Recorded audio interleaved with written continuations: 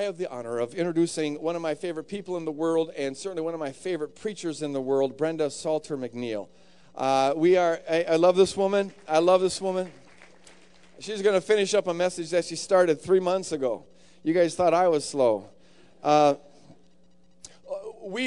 thing is this, what we believe is that, because it's right in the Bible, is that when you signed up for the kingdom, when you say yes to Jesus Christ, you now become part of a new humanity that Jesus died for and that God is creating in this world.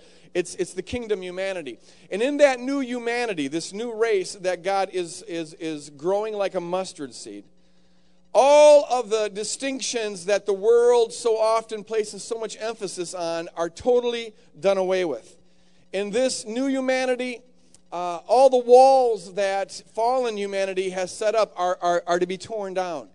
And so in this new humanity, gender distinctions and social and economic and political and nationalistic and racial distinctions are all rendered obsolete. They're rendered insignificant. And so God wants to manifest this new humanity. This is what the church is to be. And if Jesus died for it, then we have to put it on the front burner. Amen? And so we have had part of our vision statement to be manifesting that aspect and every aspect of the kingdom.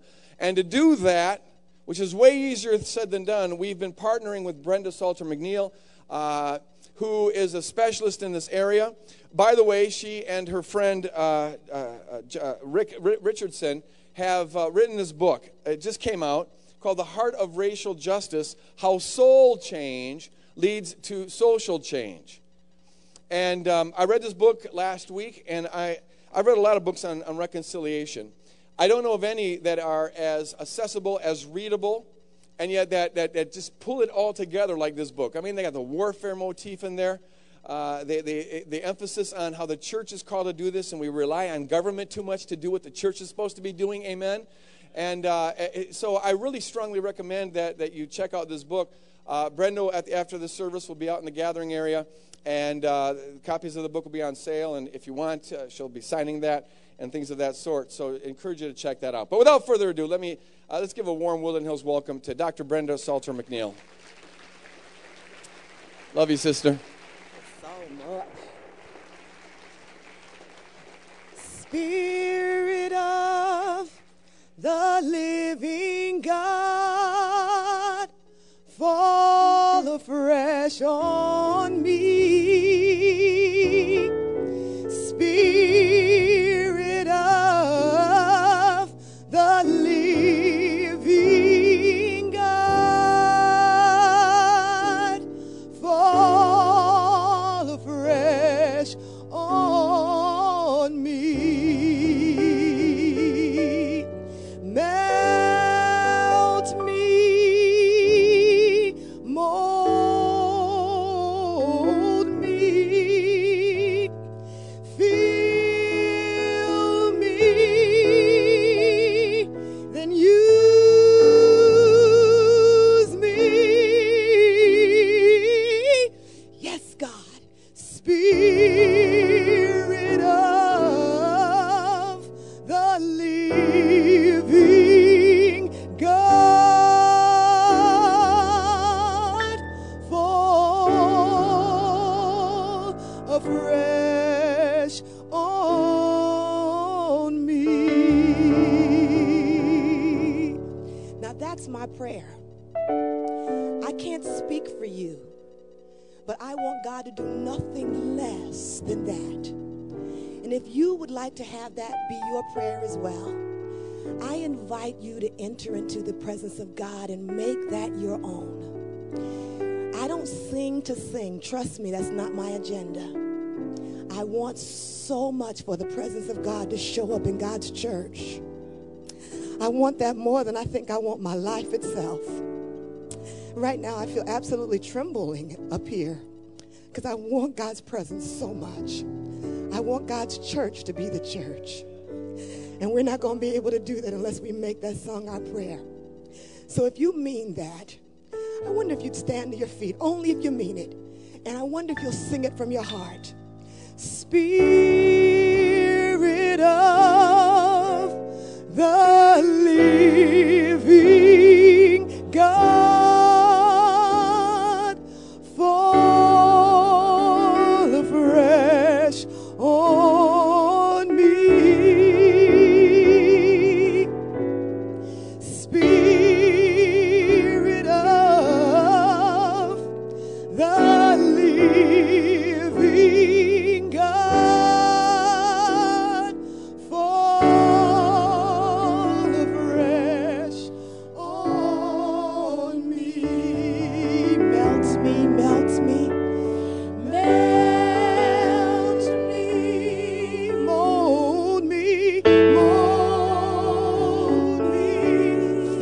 Jesus. Fill me, then use me. Use me, Spirit of the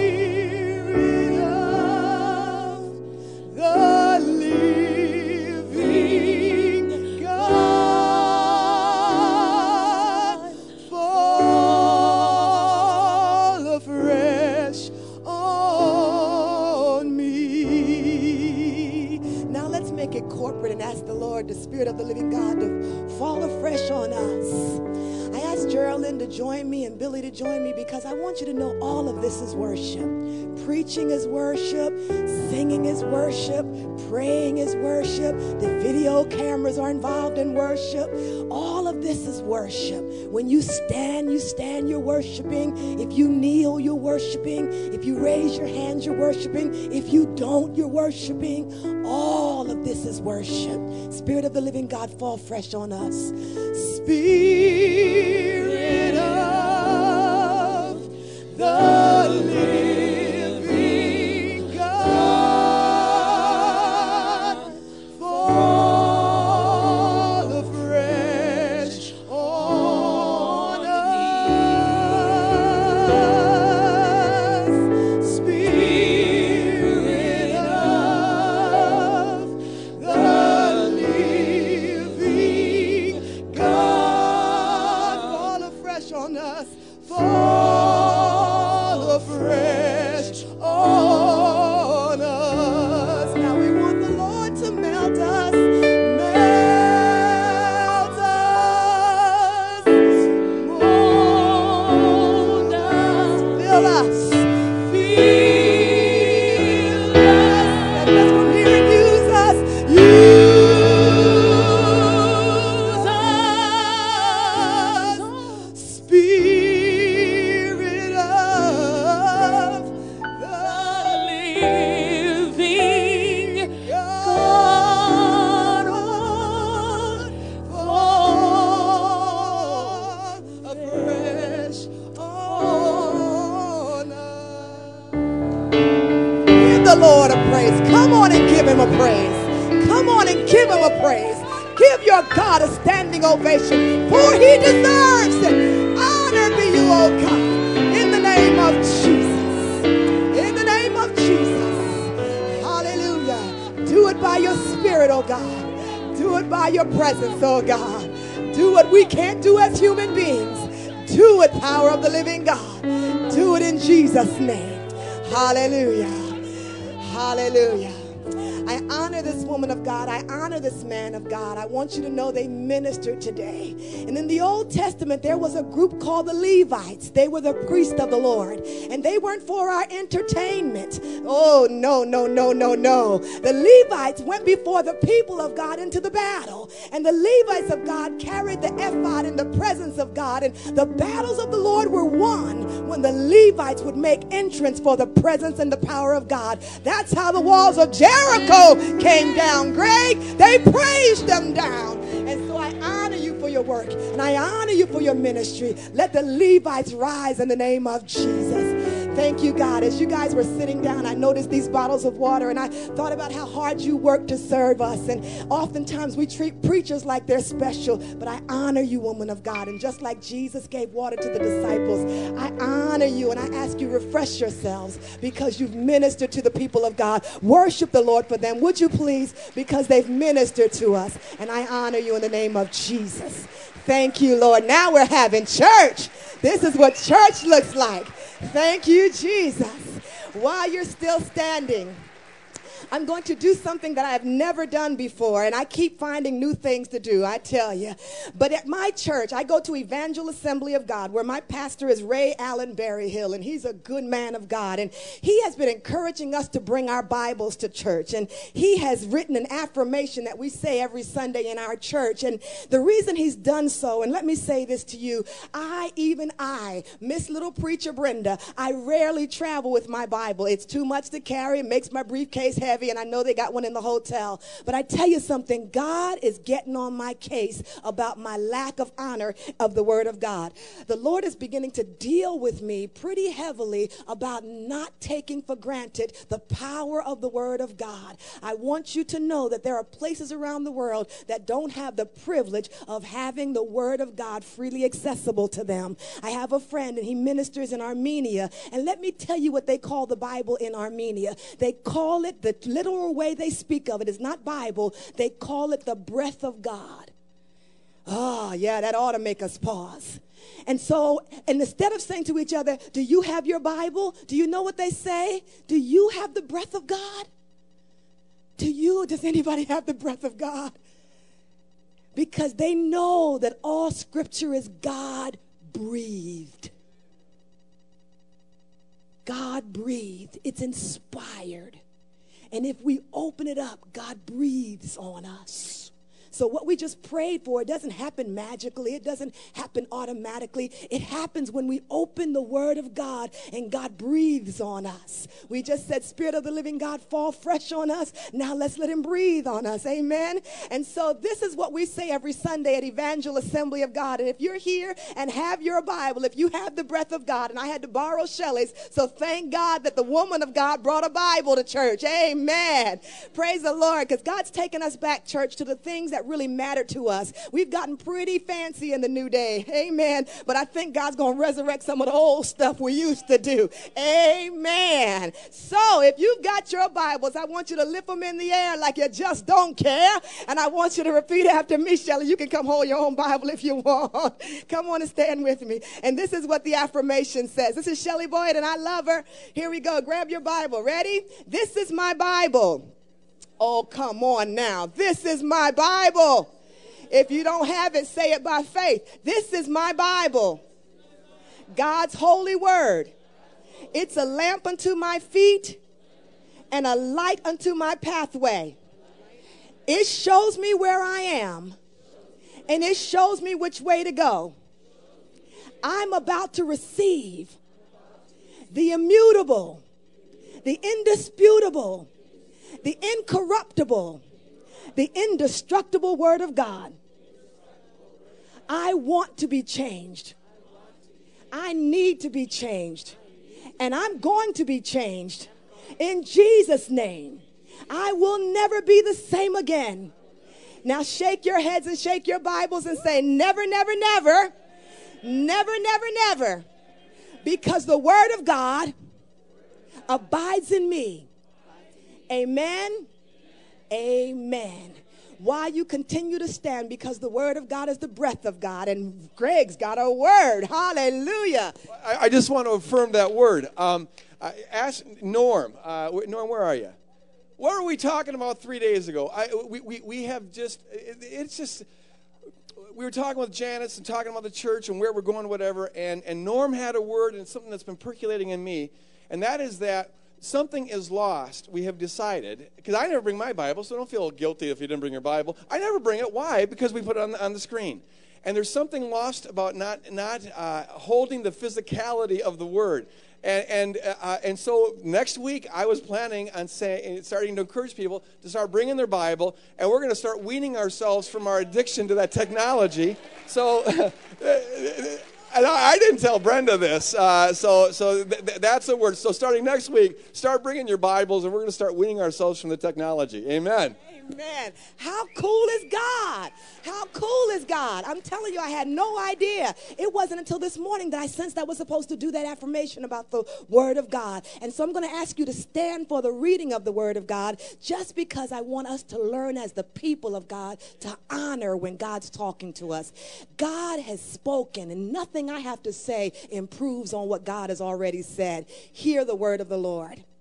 I'm reading in John chapter 4, and it says this: now he, Jesus, had to go through Samaria. So he came to a town in Samaria called Sychar, near the plot of ground Jacob had given to his son Joseph. Jacob's well was there, and Jesus, tired as he was from the journey, sat down by the well. It was about the 6th hour. When a Samaritan woman came to draw water, Jesus said to her, "Will you give me a drink?"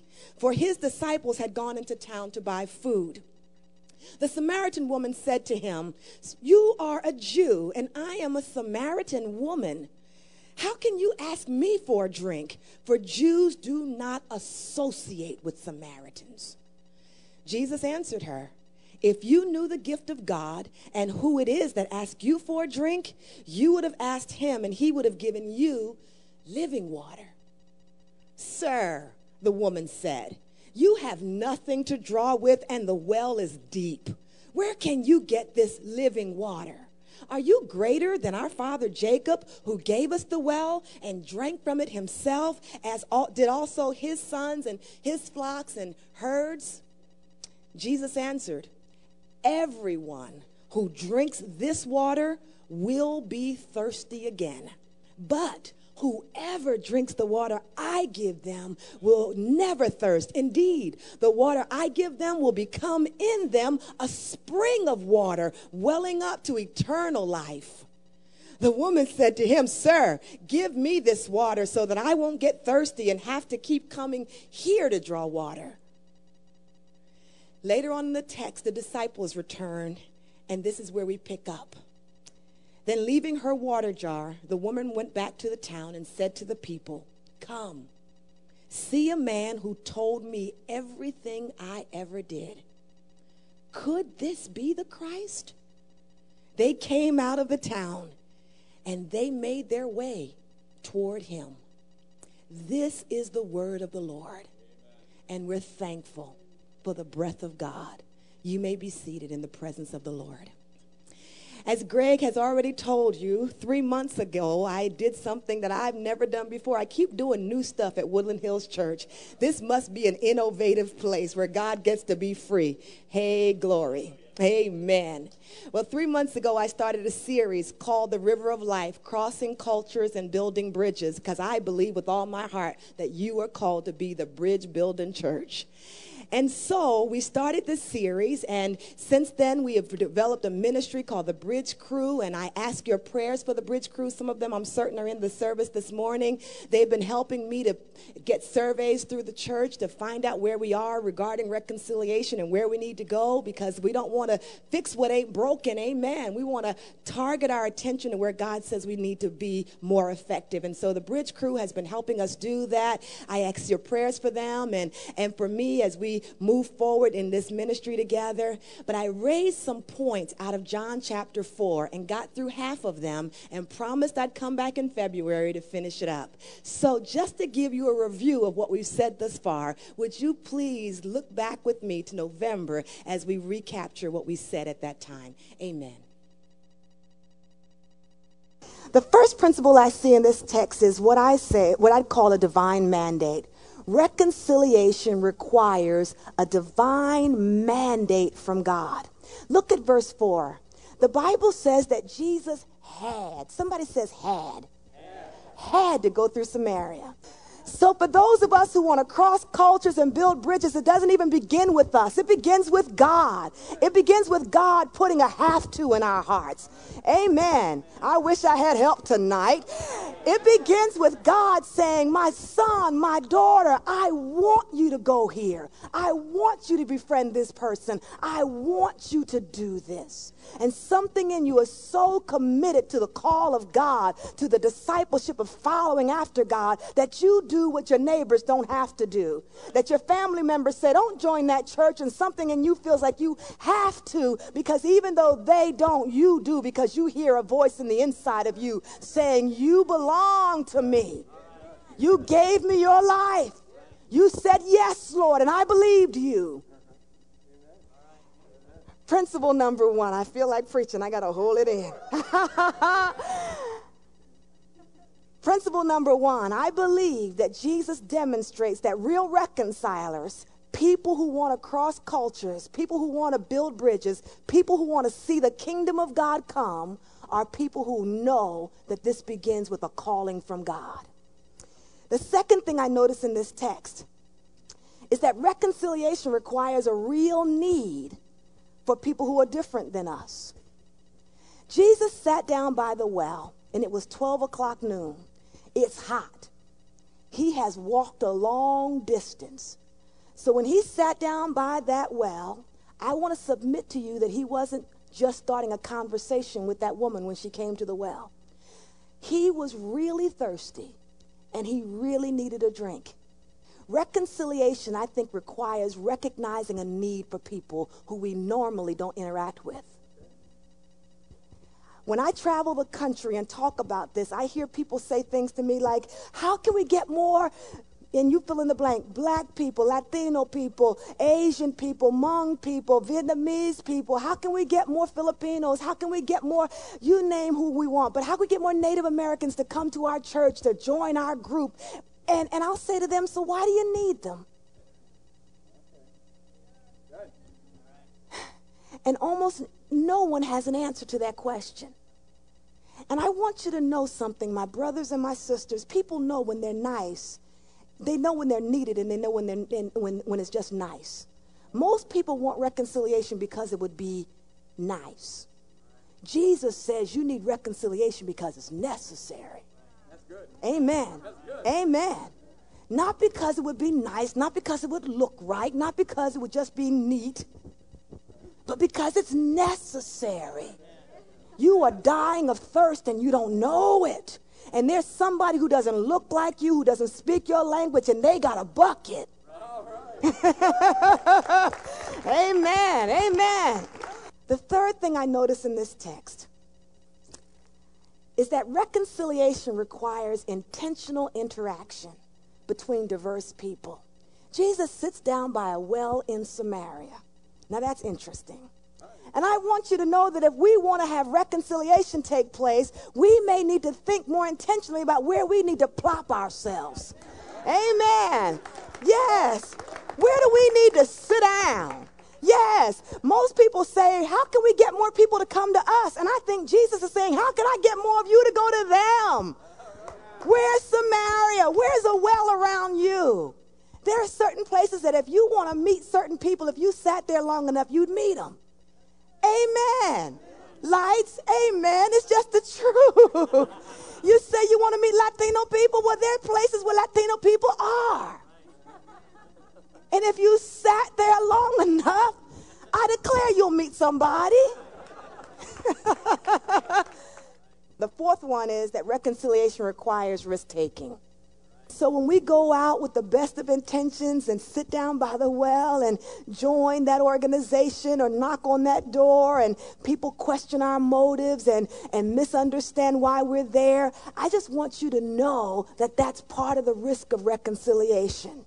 Sometimes it just hurts.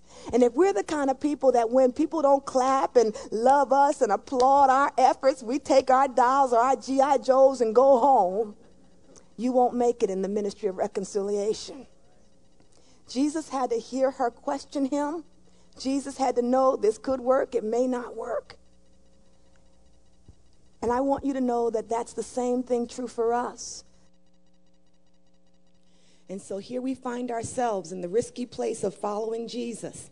Here we find ourselves in the risky place of preaching the whole gospel. The whole gospel of the good news is that we've been reconciled to God and we've been reconciled to each other. And it's that complete message that is the message of the cross. And that's the message that Jesus took to that woman at the well. I tell you, so many of us have heard it preached, and all we've heard it preached from is the vertical reality that day that woman came to know God, and she did. But that's not all that happened in that text. Vertical reconciliation happened, but horizontal reconciliation happened, because wherever Jesus showed up, he brought the cross.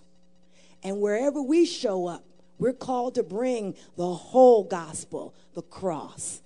And so, the fifth principle for those of us who want to be bearers of the cross, the good news of the gospel, is this: reconciliation requires, ready, countercultural social action. I wish I could find an easier way to say that. I'm going to work on a way to get that more concise. But what I mean by that is this: In Romans chapter 12, verses 1 and 2, Paul says, inspired by God, I beg you, brothers and sisters, by the mercies of God, that you present your bodies as living sacrifices, holy and acceptable, which is your spiritual act of worship. And don't be conformed any longer to this world, how it thinks and how it behaves, how it values itself, but you be transformed by the renewing of your mind. Don't follow the stream. Don't go with the flow. You be countercultural. You be agents of another reality. You be kingdom people in this world. Amen.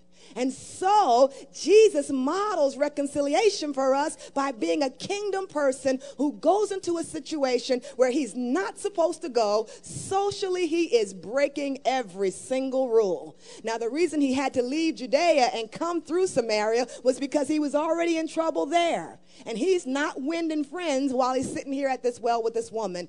Culturally, he's breaking every rule in the book. Socially, he's breaking every rule in the book. Politically, he's breaking every rule in the book. Religiously, the Pharisees are going to hang him up by his toes. Because nothing that Jesus is doing right now is socially appropriate. He's a rabbi. Religiously, he's not supposed to be having a conversation with the woman. The rules of the game of that social day was that rabbis did not teach women the law. Fathers were forbidden to teach their daughters the Torah. And so that's why Paul later in Scripture says if women want to learn something, they learn from their husbands at home. Jesus is breaking every rabbinic rule by sitting at this well, having this conversation with this woman. He's breaking every social and cultural norm because she's right. Jews don't associate with Samaritans. It was culturally inappropriate. No self-respecting Jew was caught dead in Samaria or with Samaritans. I'm telling you, the chasm between these cultures was so great that Jesus is shooting himself in the foot if he wants to get popular. And so he's breaking cultural norms. He's breaking social norms. And I think this rule shows us as we watch Jesus walk into this relationship and bring the kingdom of God into this woman's experience, I think we see that if we're going to follow Jesus, we're going to have to be willing to know that we'll be countercultural people. We'll be folks who take steps, which is what I mean by action. We'll take action steps that will be socially risky, that will get us in social trouble. And that's what Dr. Martin Luther King, who I still am very much inspired by to this day, showed us. There are times that the rules say coloreds only, and something in your spirit says that's not right. There are laws that are just not right. And there's the need for someone to say, in Jesus' name, I respectfully refuse. And I know that that may cost me consequences. I know that might get me put out. It might get me put in jail. And none of us want that. I am right along with you. My knees knock. But I'm beginning to find out that one of the principles of reconciliation is that we take social steps, we take socially active places or positions that we know goes against this culture's norms because we follow the norms of the kingdom of God. We're no longer being conformed to this world, but we're being transformed by the renewing of our minds, and that's why we're guided by the Bible. Amen. So, for those of us who really want to be kingdom people, the fifth principle of reconciliation is that we're going to have to take some countercultural social action and stand up for things that are right in Jesus' name. Amen. Praise the Lord. Lights? That was a good amen. All right. That's just trying to give you a hint that anywhere in the back y'all want to say amen. That would help a sister out. Oh, thank you for the front section. God bless you. Anywhere over there, amen, would be real helpful. Principle number 6. Principle number 6. Reconciliation requires, ready? Somebody say, ouch. Relinquishing power. Now, there are some people whose definition of racism is that it is prejudice with power. And I still wrestle with how I describe what I think racism is, but I have noticed that wherever people are won over other people, where there's a lack of reconciliation in any way, I notice that there's often a power dynamic that's inherent in those relationships. Jesus does something phenomenal in this text, and it seems so inconsequential at first glance. He asked the woman for a drink of water. He basically comes to that relationship and he puts himself in need of her. He puts himself in a position where he's not the helper. All of a sudden, in a small twist, he becomes the helpee and she becomes the helper. Notice that Jesus comes to the relationship with all of the cultural, social, religious, political power on his side. He's a man. He's a Jew. He represents dominant culture. He's a rabbi. He comes with religious training. He's educationally more powerful than she is. And I'm telling you, if he wanted to wrestle the bucket from her, he could have taken it and overpowered her. But he doesn't come to her from a place of power. He doesn't even come to her from a place of spiritual power, because we didn't even mention all the other stuff he has on his side. He's also the Son of God. My God, he's got all kinds of supernatural stuff on his side. If he really was thirsty, he could have whipped up some water. He's the same God who turns water into wine. So he could have just done his thing, or he could have wowed her with his spiritual insight and prophetic knowledge, because so often many of us, when we approach people who don't know God, we approach them from a place that shows them that we really are in the know and we're trying to help them out. So we'll say things like, and I used to do this a lot and still would if I had the opportunity, have you heard of the 4 spiritual laws? Well, we know they didn't. That's why we're asking them. But immediately we're the person who's put ourselves in a place of needing to be the one who has the ability to help. And all of a sudden that poor lost soul is waiting for us to enlighten them about God. There's nothing wrong with that, but it is a powerful place to be. Jesus is saying to us that if we want to be people of reconciliation, we're going to have to learn to let go of our power. And now the ouch comes in, because if the truth be told, none of us want to do that.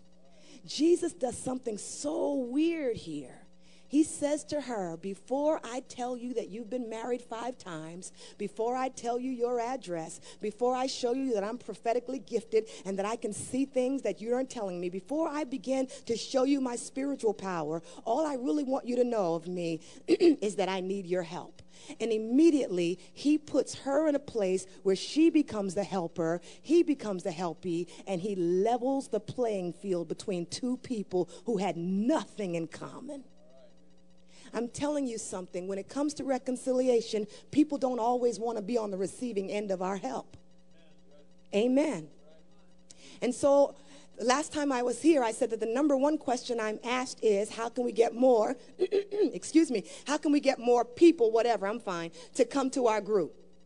And we fill in the blank of who we're looking for. The second favorite question that I'm asked as I travel the country and preach about reconciliation is, what can I do to help? What can I do to help? And at first glance, it's a sincere question and a humble question. But it predisposes that we have power that someone else needs, and we would like to be on the end of being the helper and not the helpee. And I think Jesus wants us to flip the script. I think Jesus is saying to us, who could help you? Where are you bankrupt? What are resources that other people have that you don't? I want you to know that there's some communities that could pray your socks off your feet. I'm telling you, they haven't been to college anywhere, but I declare if you need a prayer to come through, you would want them to lay their hands on you. Some of those people visit this church, but they're not empowered because they don't come with all the right pedigree and all the stuff that we like to give respect to people, because even choosing who we'll listen to is powerful. Amen. So we decide, well, I think I'll listen to Brenda, but I won't listen to Frank. Don't like the way he dresses. That's powerful. You're calling the shots. And we all love to be in the position where we call the shots. And Jesus is saying to us, like the rich young ruler, what I want you to do if you want to follow me is give it away. Give it away. Put yourself in the place where you're not the top dog, that you don't make the rules, that you don't call the shots, and somebody else gets to tell you how to do it. Somebody else tells you when service is going to be over. Oh, if I dare.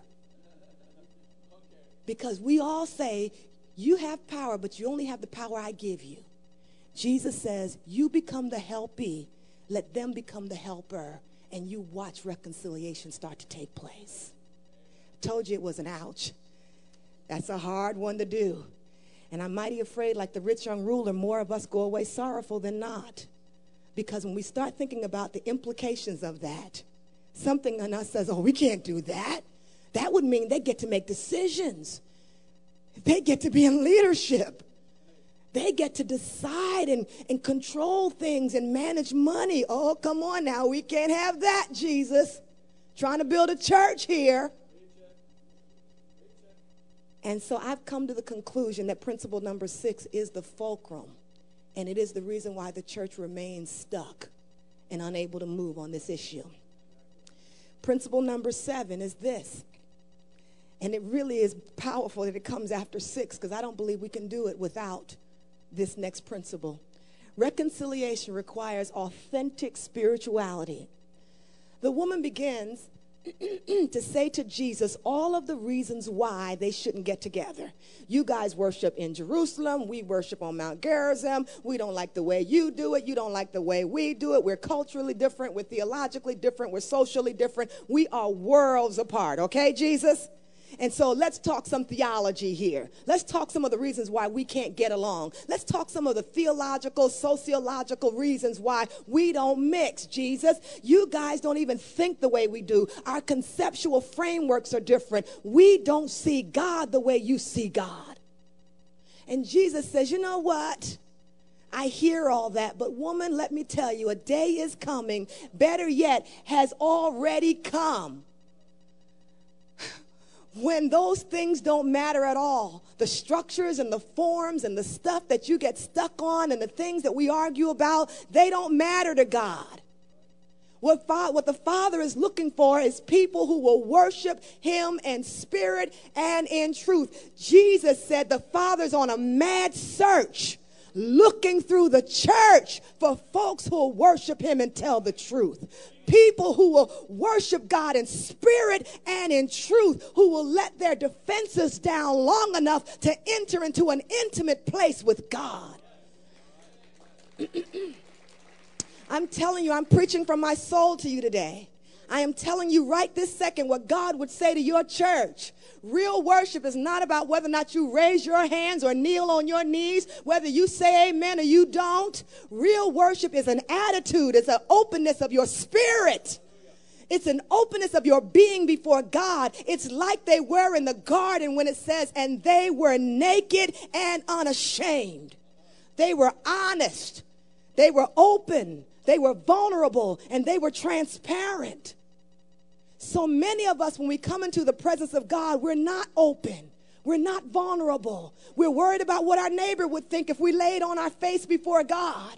And so we have the impulse, but we think that it's socially inappropriate, so we don't. And the Father is seeking people who will say to their neighbor, excuse me, but I've got to kneel down right now in the presence of God. And it may not work in Minnesota, but for right now, it's working for me. So excuse me while I worship. Real worship takes vulnerability. Real worship takes an ability to take a risk.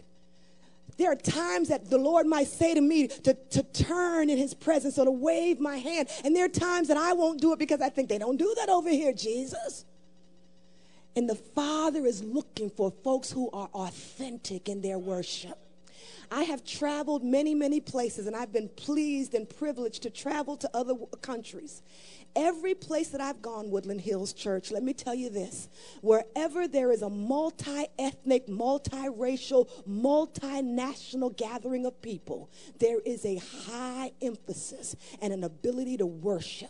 There is something that happens when we seek the face of the transcendent God in a way that is honest and vulnerable and transparent. Something happens where the Spirit of the living God literally comes in a place, and he, by his presence, breaks down walls, and he builds the bridges. What we're asking God to do is not humanly possible. Only God can do it, and that's why we've got to be people who worship.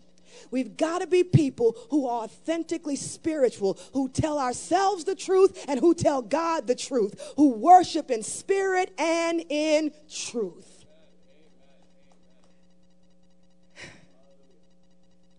Help us to do it. I'm telling you, we're going to enter a time where the Lord is going to separate the men from the boys, the girls from the women. And it's going to have something to do with our ability to enter into the presence of God for real. Principle number 8. I see in this interaction that reconciliation requires reciprocity. Reciprocity. The woman says to Jesus, hey, what are you talking about? You got living water. Don't you know that the well is deep, you don't have a bucket? And so Jesus has been shown clearly what he does not have. And Jesus is very aware that he's a Jew, that he's not supposed to be in her neighborhood, that it's inappropriate for him to be there. She doesn't want him there. She's gone at 12 o'clock noon because she doesn't want to see anybody, especially a Jew guy sitting at the well. So she says to him, one, don't you know we don't even associate with anybody, don't want each other, why are you here? And then she says, and you're talking about living water. Well, let me remind you, you don't have anything to draw with, dude. And he doesn't fold up. He doesn't say, you know, you're right, I don't have nothing. I'm a part of the dominant culture. I'm a part of the oppression. I'm bad. We're wrong. Jesus says to her, yep, you're right. I don't have a bucket. You are absolutely right. And I'm not supposed to be here. True. However, if you knew who it was you were talking to, even though I'm a Jew, I could do something for you. I have this thing called living water, and I'd love to offer that to you. So yes, you do have a bucket, and I do need a drink, but I also have something to offer you. Reciprocity.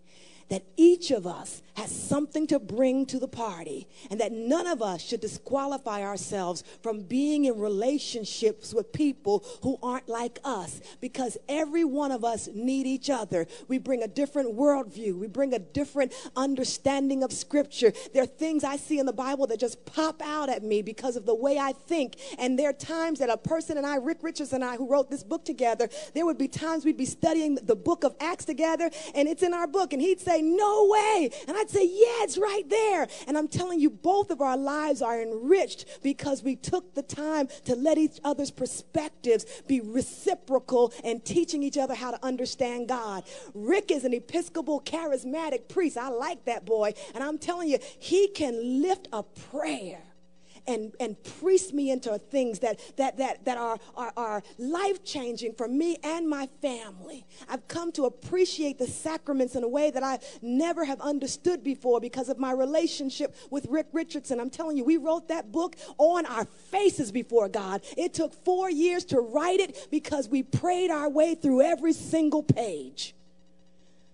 Hallelujah. Yes, we did. Because I believe that the Lord is wanting to give the church resources that are spiritual in nature. Because we wrestle not against flesh and blood, but against powers and principalities and spiritual wickedness in high places. And we were not going to be able to think our way out of this one or technologically work our way out of this one. This one's going to take the presence and the power of the living God. And that's why I commend that book to you. But I'm telling you, there are people who have changed my life. And because of the vulnerability and the honesty and the transparency, we've helped each other to become kingdom people. That's reciprocal. That's the law of reciprocity. Deep calls to deep. Vulnerability calls to vulnerability. Transparency calls to transparency.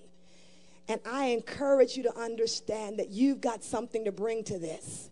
That yes, your perspective, as small as you may think it be, I don't know if there are people here from other nations, international folks in this congregation, but you bring something so vital to us that we are impoverished, we are lost unless we hear how you understand it from your nationality.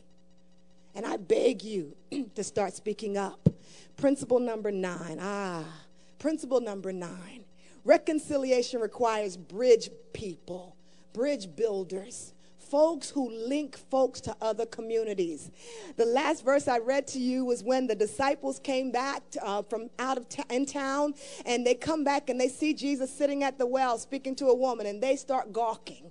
The Bible says they don't say a word, but I'm telling you, sometimes you don't have to say a thing. That's why I'm so very conscious of body language, because you can say more sometimes with your physical presence than you do with your words. Amen. That's why a little smile every now and then would just help the preacher. It would help the preacher. Yes, it would. It would help. Wouldn't it help you great? Just every now and then, just a little hand wave, a little smile helps us out, because what you don't say sometimes is showing on your faces.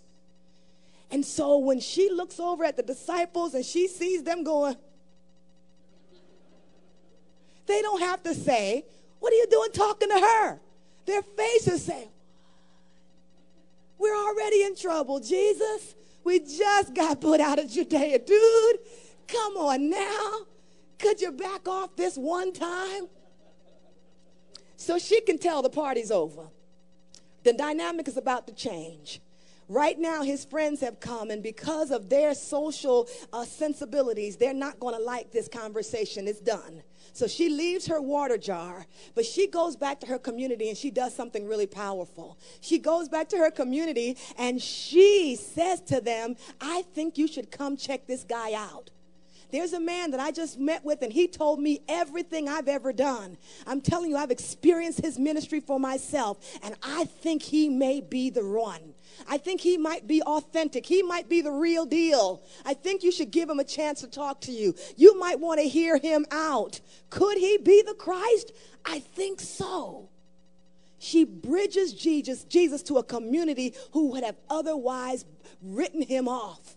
And each of us get to be the same kind of people, because there are folks who would listen to you who would never listen to me. There are folks that you get to talk to, who you get to influence, who I have no influence over. There are places that you get invited to speak that I'd never get invited to speak. There are situations that you get to sit around a table and you get to say to other folks, I think you should listen to what he has to say. If I were you, I would invite this person to come to our company. If I were you, I'd come to this church. If I were you, I'd give this person a chance, because I have experienced them for myself. And I know this man to be a good man. I know this man to be used of God. I tell you, I don't know what you've heard, but I can tell you what I've experienced. And I believe that he's who he says he is. I saw a movie some time ago called Do the Right Thing. And in this clip of the movie, there's a guy who owns a pizzeria. He has 2 sons. And this pizzeria is in Bedford-Stuyvesant in Brooklyn, New York. This man can't move because the real estate has changed. The community has changed around him. What used to be an Italian neighborhood has become an all-black neighborhood. And he hates being there, but he doesn't have the financial resources to move. So he guts it out every day. And he brings his 2 sons with him to work. One son absolutely loathes the experience. He hates it every single day and is very verbal about how much he doesn't want to be there. The other son, I think his name is Vinny, he's decided to make the best out of the situation, so he starts making friends in the neighborhood. He especially befriends the one guy who works at the pizzeria who lives in the neighborhood. His name is Mookie. Now, Mookie's black, you can tell, right? Mookie's black. And Mookie is played by Spike Lee. Vinny and Mookie strike up a friendship, and they laugh and they joke, and Vinny learns to say things like they say it in the hood, and they're having this great relationship. One day, Mookie and Vinny are walking on the street to deliver a pizza, and 3 guys are walking toward them, black guys who look angry, who look frustrated, probably have every right to be so, but when they get up to Mookie and Vinny, one guy takes his frustration out on Vinny, and he shoves him in the chest, and he says, yo, man, what you doing in our neighborhood? Get off our sidewalk. We don't want you here. And then Mookie steps in and says, hey, now the guy doing the pushing, his name is Bugging Out. You don't want to mess with folk like Bugging Out. If you get a nickname called Bugging Out, you're a bad dude. Mookie steps up to Bugging Out and he says, yo, man, don't mess with him. He's down. Bugging Out doesn't pay him any attention and he shoves him again. He says, yo, man, I'm telling you, get out of our neighborhood. We don't want you here. What are you doing on our sidewalk anyway? Once again, Mookie steps up to him and he says, Bugging Out, man, I'm telling you, don't mess with him. He's down. Translation, I can vouch for him. Now, other white people may have hurt us, but not this guy. Don't take out your hurt on him because I vouch for him. I can speak to his authenticity. I can speak to his sincerity. Now, his brother, I can't speak for him, but this one, don't mess with him because he's down.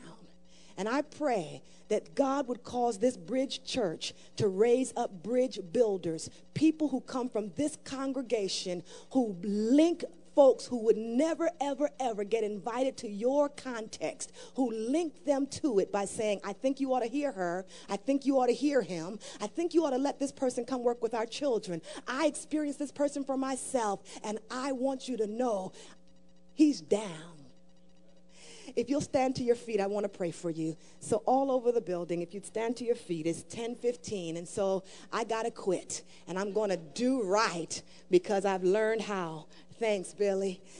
Let me close with this scripture, and I'm going to pray this prayer, and I'll let you go. In Revelations chapter 22, verses 1 and 2, it says this. Yeah, go right ahead. Then the angel showed me the river of the water of life. And the trees on either side of that river had leaves. And the leaves of the tree are for the healing of the nations. Jesus said to that woman, and he says to us, out of your belly, out of your innermost being will flow rivers of living water. And I want you to know, we may not see the kingdom's full expression here on earth, but I want you to know that in the kingdom of God, your little river and my little river and Greg's little river and somebody else's river and somebody else's river will all culminate in the great river that flows down the center of the city of God. And the leaves that will be produced on the trees that come from the river of life that flows from us will cause the healing of nations. My brother, come join me as we say goodbye to this congregation for first service. I don't call Greg my brother kidding around. We really are brothers and sisters. I'll go down for this guy because he's down. I vouch for his authenticity.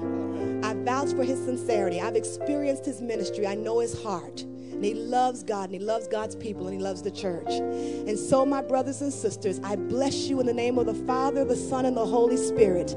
I bless you to be the bridge people that you are, the folks who cause healing to come to many nations, who bridge people from the north, the south, the east, and the west. Go forth in Jesus' mighty name as an army of reconciliation people who bridge worlds, who tear down walls, and who cause the kingdom to manifest in this place. In the name of Jesus and to the glory of God. And all God's people said, amen. Go in peace. Serve the Lord. Build a bridge. Tear down a wall. Let the kingdom come. Amen. Amen. I'm going to go sign books. God bless you.